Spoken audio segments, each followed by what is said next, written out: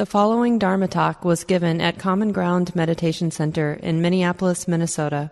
The speaker is Mark Nunberg, guiding teacher at Common Ground. So that was a little longer than usual. That was about 40 minutes. So if you think you can only sit for 20 minutes, you're wrong. And it'd be nice to check in, see what your thoughts are, your experience with the loving kindness practice. We've talked a lot about the breath practice and the body practice, body awareness practice, but it's really good to ask questions about that or share experiences about that. And then also about the open attention or the open awareness practice. And I think I mentioned last week, the reason I recommend that you do at least a couple minutes of that open awareness practice at the end is because it's very conducive for your daily life practice. You know, as you're going about your day, it's going to be, you'll have moments of body awareness. Obviously, it's a really good anchor, just to drop into the experience of the body. But there'll be different objects you're going to be aware of as you're going about. You'll be aware of walking for a moment, then aware of hearing, then aware of this, then aware of that. So that open attention with your eyes open at the end is a nice way to transition into mindfulness through your day. Right? So let's take a little time. And so we can all hear each other. We'll use this mic. I think I showed you a couple weeks ago, but point right at your mouth. And we'll take maybe 15 or 20 minutes for questions, and then I'll say a little bit more about the loving kindness practice. But who'd like to share about what you've been learning or what's been challenging? Comments about our practice tonight? Yeah, please. All the way in the second row of the chairs.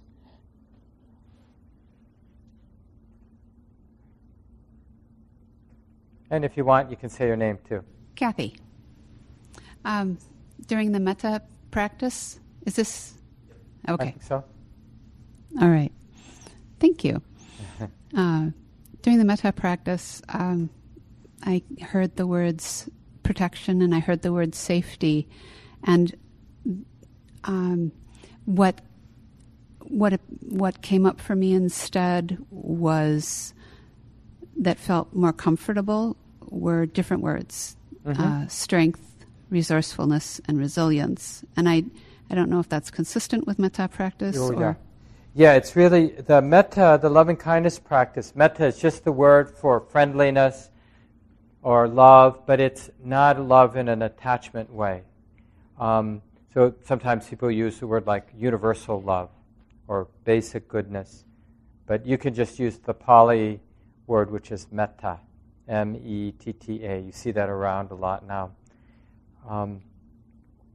There's a lot of room for creativity because the heart, we're not creating something. The heart, there is a basic friendliness. Like when you strip away, when you abandon aversion and irritation and frustration and all of the sort of surface level emotions, you'll find a basic friendly, warm, intimate, and like a heart that's willing to be intimate, willing to show up.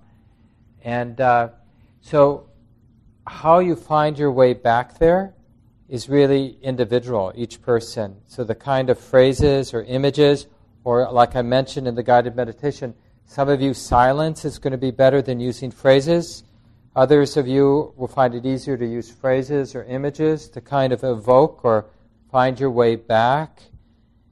But either way, whether you use phrase, you use a traditional one, or you make up your own, or you don't use any, it's really an act of confidence or an act of faith.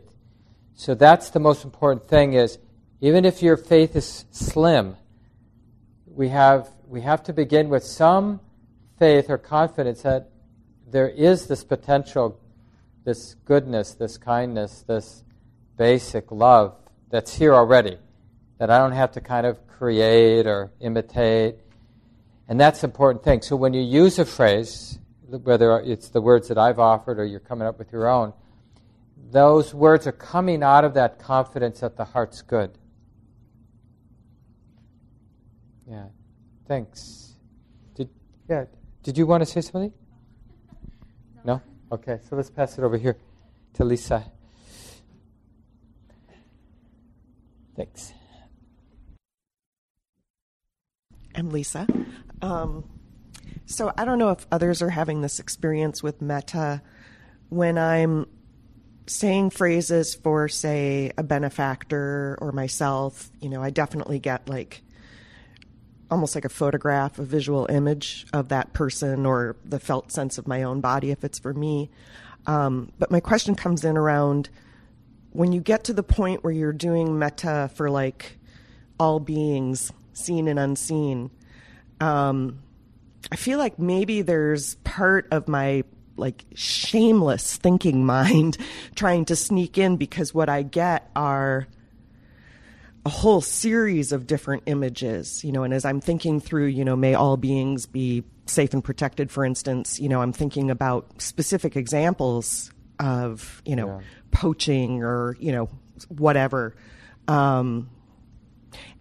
And it just seems, I guess what I'm reacting to is just that it seems so noisy and dissonant from doing metta phrases for an individual, where you can just kind of sit with the felt presence of that actual person or an image of their face. Yeah. So I don't know what you would say about that, but yeah. And this is a real central point to the practices of love. In Buddhism, there are 4 beautiful emotions that are talked about a lot. The English translation, the 4 divine abodes, so the beautiful sacred places to reside. And the Buddha, in a practical sense, considers these are the only 4 emotions you need. Basic friendliness or love or kindness, compassion. So when basic love is sensitive to suffering, then we call it compassion. And when it's sensitive to joy and someone's success or something beautiful, we call it appreciative joy, or empathetic joy, or just joy, or gladness. And then when the situation is confusing or ambiguous, we call it equanimity. So equanimity is considered a beautiful quality of heart, like how to be intimate when things are ambiguous. Well, I have equanimity. It's like, I don't know what's going on, and I'm okay with that. And if compassion it's like, oh, there's, you're really hurting, or I'm really hurting, and I'm still willing to be close. I'm not afraid of being close, intimate. So these 4 qualities. Now the interesting thing, Lisa, is to remember that when you're using, in the later traditions in Buddhism, they systematized everything, in part to make it easier to remember the teachings, including the different practices of loving kindness. But when you look at how the Buddha taught this reflection on kindness or this reflection on love, it's very simple and not too many specific, this is how you do it. It was really offered as a general theme. And it was really I'll just give you an image because it's real for me, and you might just, through my own description in your own memory of your own similar experiences, you'll see this. But we have a newer cat. Our older cat of 19 years or 18 years died several months back. And then I was out at Common Grounds retreat property in May, and there was a starving cat from probably one of the local farms getting beat up by the other farm cats, our neighbors, and had fleas and ticks on it and starving. And so my wife decided to take it in. And, we got it neutered and spent over $1,000 with the vet getting it back into shape. And now it's really healthy and a very happy cat. And we let our cat out almost all day long because we're both busy people. And then it's there at night and spends, the evening and the night inside. And it will when it lies, it's totally spread out. And it's just manifesting non-fear and trust, right? Now, that image, when I bring that image to my mind, we might think, I'm sending my loving feelings to that cat. But the reality is the love is right here. Not with those infinite beings you're bringing to mind, or your benefactor, or your dear one, or whoever it might be. So the key is the images you bring to mind is a skillful means for feeling something here. And whatever visual representation can ignite or remind the heart of what is true, what is available here. Just use that image. And then, like in terms of how we generally end, don't worry about, is it going out? It's like what you're feeling here, that basic goodness of the heart here, what you're tuning into is its nature to expand. It has a radiant feel to it, like bubbling, expanding, almost like a warm light. And you're just gently moving the curtains away, and then that glow of that light, it's not because I want it to go out, but it's its nature to kind of go out in all directions, so that the people in the room can't help but be touched by our basic radiance of, may you all be happy. Whether there are words or mental images, doesn't matter, because there is this expansive quality of the heart or mind. And so the key is to use words or mental images that remind the mind, remind the heart of this expansive quality.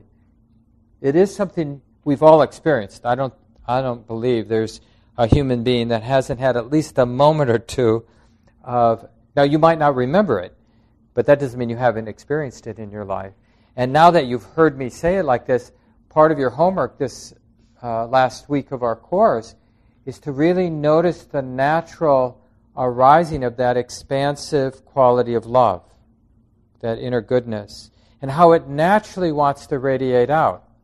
So, you might have arisen because you saw somebody doing something really nice to somebody who was hurting on the bus, right? And just that simple act of kindness just warms your heart. But it's just in a more what it does is it reveals the heart was already warm. You might have forgotten it for days, but now you remember, oh yeah, this heart is capable of goodness. It's capable of including, and then, because now you notice it, you'll notice that there's a glow for everyone on the bus. It's like you love everybody. You may not want to spend time with them, right? But you wish them well. Even the people who might cut you off if you're driving, or, people who were not so kind to you the other day. But I wouldn't want to be that person that was insulting me. May you be safe, right? It would be better for all of us if you felt safe, if you felt happy and at ease in your life. You wouldn't be so mean. So may you be happy. What? Is there anybody you don't want to be happy? Like a particular politician? Well, you don't know who I'm thinking about. Right? So, why wouldn't we want that person to be happy? Really at ease, right? Wouldn't that be for the best for everybody? Yeah. So there's no reason. Love is such a functional thing. Kindness, goodness of the heart is really, we want to live this way. And it doesn't make us the world's doormat, somebody who gets taken advantage of. It's actually a very powerful force. So much good, like speaking truth to power, comes from the love, from compassion, not from hate. So that, just getting back to Lisa's important point, which is don't get confused by the instructions. And I was saying this to Mary, is that what you said your name was? Kathy. The instructions are all pragmatic, like just do what works for you pragmatically in terms of reminding your own heart, oh yeah, there is something good here. There is something that has this nature to radiate, to include, to wish well, to care about. Yeah, other thoughts, both about the loving kindness practice, but anything else? Right behind you first, Lisa, and then we'll go back over here. Hi, I'm Allison. I have a question about the breathing. Yeah. I've noticed two different things. One, maybe a little closer. Allison. Sure, about breathing. I'm aware of when I focus on the breathing, trying to consciously breathe slowly, being very conscious of it going, breathing my belly up and out, and really focusing on that. And then another way is not to think about, okay, now I'm taking a deep breath, but just to let it go naturally, which is inevitably very shallow. Mm-hmm. But which of the two is best for the continuity of awareness? Well, that's what I'm not sure. Yeah. I mean, I think it seems like when I'm very conscious of, I'm kind of very conscious of the mechanics of it versus just letting it be. That's the harder, but that's the way we go, the letting it be. Now, you don't get confused by that short little exercise we do at the beginning where we take a few deeper, longer breaths. That's just like, I mean, if you've had a really stressful day, that might last a couple minutes, but it's really just a handful of breaths. And it's like a transition time where you're doing long, deep, full breaths. It's like, I may have been completely disconnected from my body all day or for all week, but now as I breathe in slowly, deeply, in a relaxed way, I'm coming back. I'm willing to feel what I feel. As I exhale, I'm willing to accept what it feels like. So we're just doing that a handful of times, and then it's really more just let the breath happen. Even if it's erratic, even if it's shallow, even if it feels controlled, as long as you're not intentionally controlling it. Now, sometimes if you've gotten really lost in thought for 5 or 10 minutes and you come back, you may want to take 1 or 2 long, deep breaths again. Just again as a transition, like as if you're starting over again. So why not take 1 deep breath or 2 or 3 deep breaths? But then natural breathing. Because the purity and the continuity of awareness depends on relaxation. And for a lot of us, teasing out unnecessary effort is a big part of what we're doing. We're generally will over-effort. And then we give up, and then we become complacent and just kind of, space out into la-la land or some trance-like state. And then we'll try really hard. But the sweet spot, where practice really develops and unfolds, is when here's the effort. The effort we make is remembering that it's like this now. So the effort in mindfulness, the continuity of mindfulness, is remembering to be aware of the present moment. See, doesn't take a lot of certainly doesn't take an effort that's tight. Like, you can just try now, just for 30 seconds, just remember it's like this now.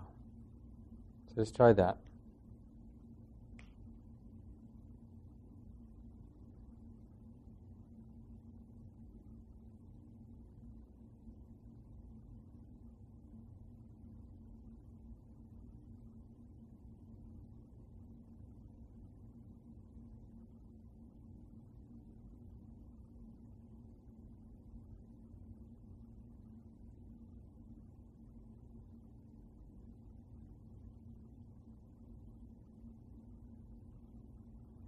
Isn't that interesting, right? Did anybody experience fear during the 30 seconds? Yeah, it's very easy for fear, like, oh my God, because we're so unused to being in the present moment. And you didn't have to do anything. It's like anything is fine. All you had to do was remember it's like this. Remember this is being known, right? But you saw probably that the more of the habit was to overdo it. Like, I got to do something. Well, actually, no, you're already aware. It's like this. You don't have to do something, right? So to be aware of that habit of doing. I need to do something. Give me something to do. So a lot of what we're doing is we're feeling the anxiety of that old deep habit of thinking I got to do my life. But honey, it's pretty simple right now. You just have to remember that this is being known. So can you just be at ease? But until it can be at ease, the habit energy can be at ease, we have to notice that anxiety, that tightness. So the breath may feel controlled, or it may feel like somebody's breathing down our neck, which would be, the habit of the mind itself. But there's nothing we can do about that. We just that's being known. That tendency to over-effort or that forceful part of the mind, that's being known. that lurking part of the mind, that fearful, self-conscious part of the mind. Oh yeah, well, that's being known too. Everything gets to be included. So yeah, take a few deep breaths when you need to, at the beginning and any other time when you've been lost in thought for a while and need to begin again. But otherwise, it's so wonderful that the body knows how to breathe and that we get this opportunity to just trust, well, the body's going to breathe. I'm pretty sure of it. And I'm just going to be aware of how it's breathing. Thank you. Thanks, Allison. I was doing it wrong. Thanks. What was it? What did you say? I was doing it wrong, so thank you. Well, and a lot of us get confused because many of you have done yoga classes, and there's a whole science of pranayama. It's called the science of breathing. And in a lot of the yogic breathing practices are controlled breathing, right? Where you're doing the 3-part breathing. And that can be a very nice stress reduction technique. So, for example, if you're going to bed and you've got a lot of anxiety, you might do some of that very controlled, but I don't mean controlled in a tight way, but I mean it's got a pattern to it. But then, after you do it for 5 or 10 minutes, then just let it be natural breathing, right? And even while you're doing the controlled breathing, the breathing practice, do it in a really relaxed way still. Yeah, it's just a stress reduction technique that can be very powerful. In the 80s, when I was doing a lot of yoga, besides meditation, I would have a separate sitting practice where I would do breathing practice for an hour a day at least, besides my meditation. And it was really powerful practice. So these yogic breathing practices are very useful, but it's not what we're doing, right? Because we're really supporting the mind going into a natural space. We're really getting back to a very natural, ordinary mind, and then we'll realize that most of the day our mind is not in an ordinary, natural state. It's in a neurotic state. So natural and ordinary does not mean common. So you can pass the mic over to here. My name is Anna. And during the loving kindness practice, one thing that I had a feeling of gratefulness or gratitude, which I think it's related. Yeah. But I don't think it's quite right. It seems as though it's like a start. It's something like an emotion that I can conjure up because it's something that it's a little bit more sort of, I'm used to experiencing that, or I'm used to conjuring that gratefulness emotion. But when you're experiencing gratitude, when you tune in to the gratitude, wouldn't you describe it and feel it as a kind of basic goodness of your heart? Yeah, and so that's what was my question. Yeah. Is that a representative enough way of expressing loving kindness? Yeah, it's the beginning, right? Because all of us are going to have different doorways into that basic goodness of the heart. And then it's kind of like an ember sitting here, at the core, in the center here. And it doesn't matter how we get to that ember. We just got to find a way in. And then by holding it, keeping it in mind, keeping the attention there in a kind and loving way, it's like blowing on the ember. And it just expands. That's its nature. But any way in to that basic goodness works. So even something that you wouldn't necessarily think, like gratitude or forgiveness or even patience, right, can be good. That good quality, a quality of the heart that you trust, that's pure. It's like not about me getting something, me getting revenge. It's not it doesn't involve a self-drama or a self-contraction. And another way to think about that basic goodness is, like when we're in neurotic space, self-drama space, it's like about me. It's like this inner gravitational pull. But all of these qualities of basic goodness have generous orientation. So it's like an upwelling and out, right? Appreciation is an up, and gratitude an upwelling and out. Love and compassion an upwelling and out. Even equanimity, like, I'm okay not knowing. I'm okay with things being unformed, uncertain, right? It's like it's an inclusive quality of the heart, like everything belongs. Yes to everything. So these are the the general characteristics of that feeling, the expansiveness, the inclusivity of it, the embracing of everything. Nothing, it's like nothing lies outside of that radiance of the heart.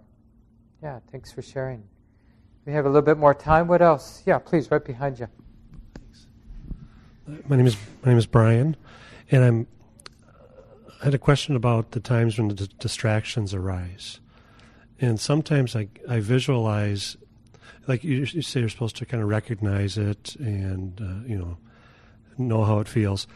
I sometimes find myself visualizing that I'm someplace doing that, like I'm in a courtyard or something, and I'm saying, "Oh, there's my anxiety," and I know how it feels, and then I move on to the next thing, and I don't create this; it just appears in my mind. Yeah. Or I might be floating in space and kind of doing something. I guess my question is that okay? Yeah, well, it's not a question if it's okay. What's really interesting is that you're noticing mental activity, right? And you're noticing a very deep habit of the mind. You know, the conceptualizing part of the mind is, for most of us, very much related to the spatial quality. That's why seeing is very much related to thinking. You know, as a species, I think probably it's safe to say that the two are tied together.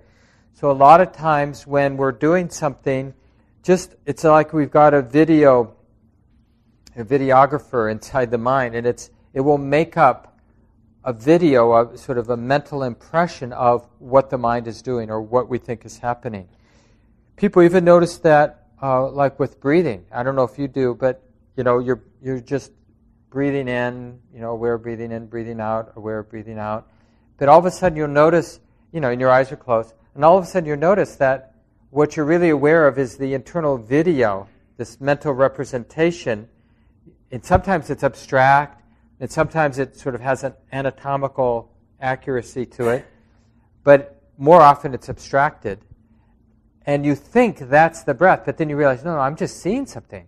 I'm seeing some mental images, is what's happening. Now that's not neither good nor bad. You just want to be aware of it.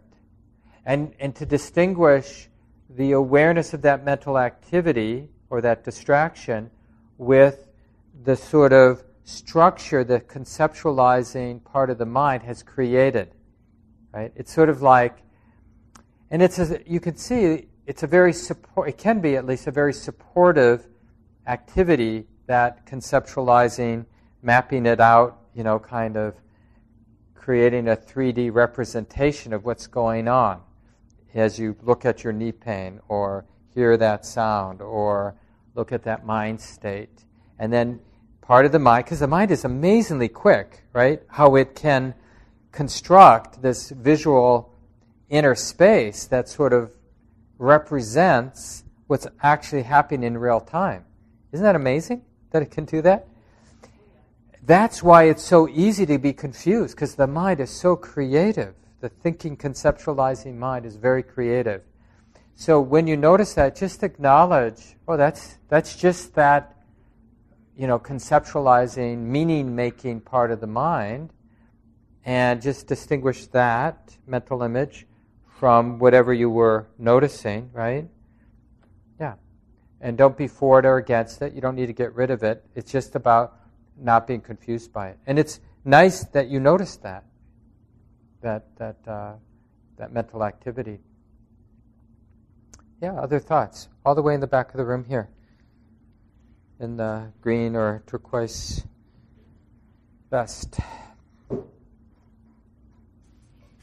I'm interested in your thoughts about the relationship between mindfulness, compassion, and suffering.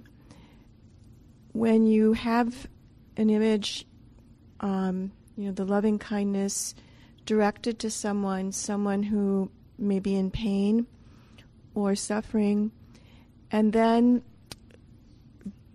because of your care for that person, you start to feel anxiety and pain yourself. And is that attachment because of your relationship or caring? Is that a good thing, or is that getting into some of the drama, that it's becoming more about your own reaction rather than the positivity towards someone else who may be in need? Well, let's ask you, let's say you were, maybe you can even bring to mind, you don't have to share it with us, but a time when your life was really difficult or you had a lot of pain. And then imagine a dear friend or a partner or somebody coming up to you, and your suffering was a cause for them to suffer. Would you like that? Yeah. So compassion is a beautiful quality of the heart, beautiful quality of the mind. But it's can be confusing because that beautiful quality of the mind happens when the mind is willing to be close to their own or somebody else's suffering. Because when the awareness is willing to meet my own suffering or the suffering of another, that awareness has to be really wise. It has to be liberated from being afraid, because otherwise it's not going to be close. When I'm hurting or when I'm wanting to fix you because you've got cancer, I'm helping, I'm showing up, but it's because I want this to be over with. I want you to get through this because your suffering is bothering me. I mean, we don't say that to the person, but sometimes that's our attitude. It's like, yeah, I'm here for you, and we're going to beat this thing because I can't stand that you're suffering. Right? Now, that's not compassion. That's being tight and averse and afraid or whatever. No, it's totally understandable why we would feel that way with a loved one who is suffering, because we basically vibrate maybe where they are at, which is like, I don't want to be feeling what I'm feeling. I want this to be over. I'm afraid. But we want to model for them what they have to do for themselves, which is be intimate with the reality. Do what you can do, but be intimate with the reality from a beautiful or loving, wholesome point of view. Not where that intimacy is a liberated state, not a contracted state.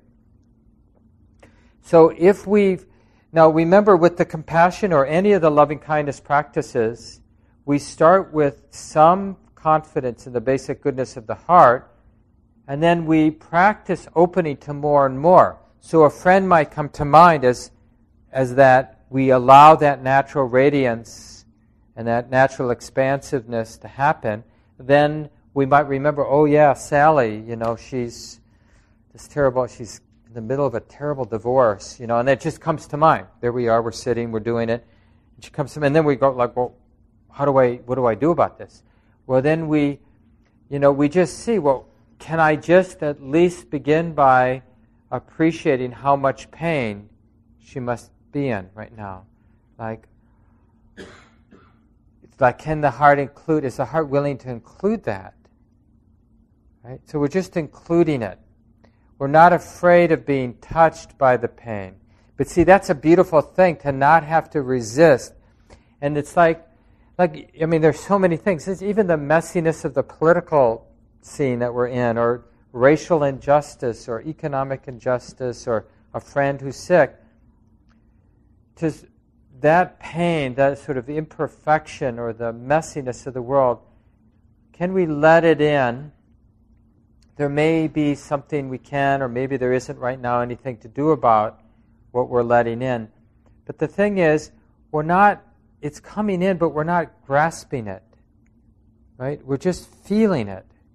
We keep feeling it, but we don't have to resist it. It's almost like it's going right into the heart, and it just keeps going.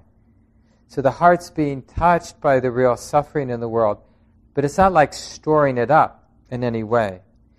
And it feels like we're storing it up, like that we're carrying the burden, because we think just because we're feeling deeply, we have to hold it. We do want to feel deeply, but we don't have to hold anything. So it's almost like being transparent or porous or empty. So what we see in the world, what we experience with our friends, our loved ones, the wider world, it's like we're totally sensitive, we're open, we're feeling, but it's not landing anywhere. And I know that sounds paradoxical, but you got to experiment with it, and then it won't seem paradoxical when you actually see how that is true. Now, I'll give you an example where you might have seen that in your life, and we'll have to end here. That some of you, maybe most of you, have been around people like on their deathbed. And if you haven't, I think it's really a place for a lot of learning in terms of what we've been doing these 5 weeks so far. But you'll see that, of course, some of the times when you're with someone who's dying, it's really hard. It's really, really hard. But there are other times that it will be surprisingly enlivening and liberating and beautiful, even though the person might not want to die, be in a lot of pain. Other people in the room might be really traumatized by the person's dying. But that's not your experience. You're feeling quite alive. And what you see moving in your heart and mind, quite beautiful and trustworthy and liberating. And it might initially feel like, well, this shouldn't be happening. You might even impose on yourself, I should practice as if I'm sad or as if this is heavy. But your heart doesn't feel heavy. It feels expanded and light and alive and free. Now, what's going on in those moments? Anybody recognize that experience? Those of you who've been around people who are dying or people in difficult places? So compassion is an enlivened, liberated, expansive state of mind. But it arises because we're not afraid to feel what we're feeling, to be touched, to be exposed to the messiness and the pain in the world. But we just have to, little places, like you're driving and you see a squirrel that's just been hit by a car, right? Now, if you can, just pull over, and just observe. Because your heart's going to want to crunch. Like, I've got to defend myself from the yucky visual and emotional feelings I have right now, right? Isn't that the habit? Like, I got to get tight to handle. So something relatively small, maybe you just accidentally smush a spider on your windowsill when you're dusting or something. And there it is, quivering. And instead of like wanting to quickly brush it up and put it in the garbage or vacuum it up, you just sit down and you watch, because there's nothing you can do. You're not a spider doctor. And so you just sit there and you let your heart break a little bit, right? This is just like simple things. You let it in, like as if it might, you don't know yet, but as if it might be safe to just let it in. Just let it in, let it in, let it in. Or a bird hits your plate glass window, right? And then walk outside, stand next to the bird, and this will be easier then, and you'll be ready when your loved one dies or is in the dying. And you'll see that to really show up and to not panic and not assume you should panic or get tight, but just to be there and to notice that it's quite enlivening to let your heart be exposed and touched by life as it actually is. Or you see a homeless person asking for money, or somebody who's asking for money in the entrance ramp. Instead of sort of having your defensive whatever maneuver that you do, like to not look or whatever you do, just connect. It doesn't mean you need to give money, but just it's like there's a human being there.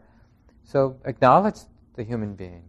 Wish them well or whatever you want to do. I'm not going to give you money, but I really wish you well.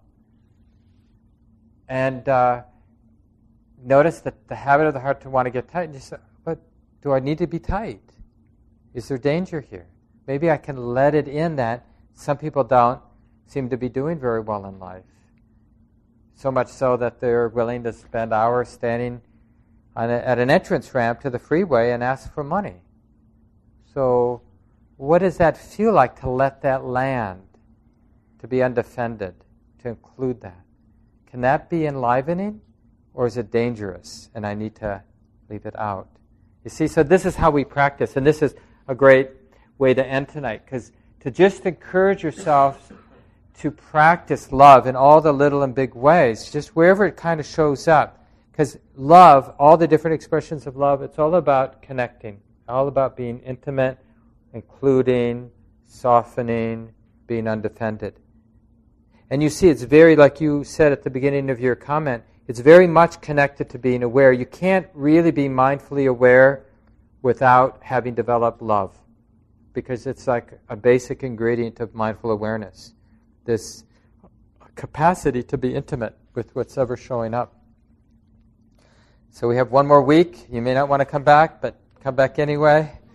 Make it through the 6 weeks. Give yourself the time. Try to put in time every day. And print out, if you haven't, or read instructions or the handout for week 6, because it's all about practicing in daily life. And then the instructions for the loving kindness practice that we did at the beginning, that's for week 5. So if you get the handout for week 5, it has pretty clear instructions.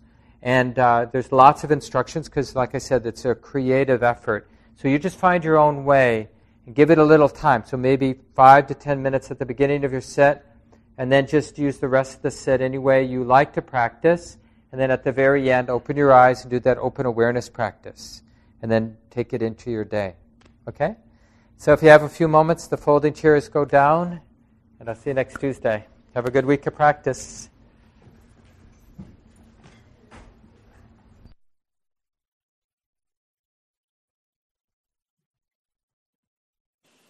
This talk, like all programs at Common Ground, is offered freely in the spirit of generosity.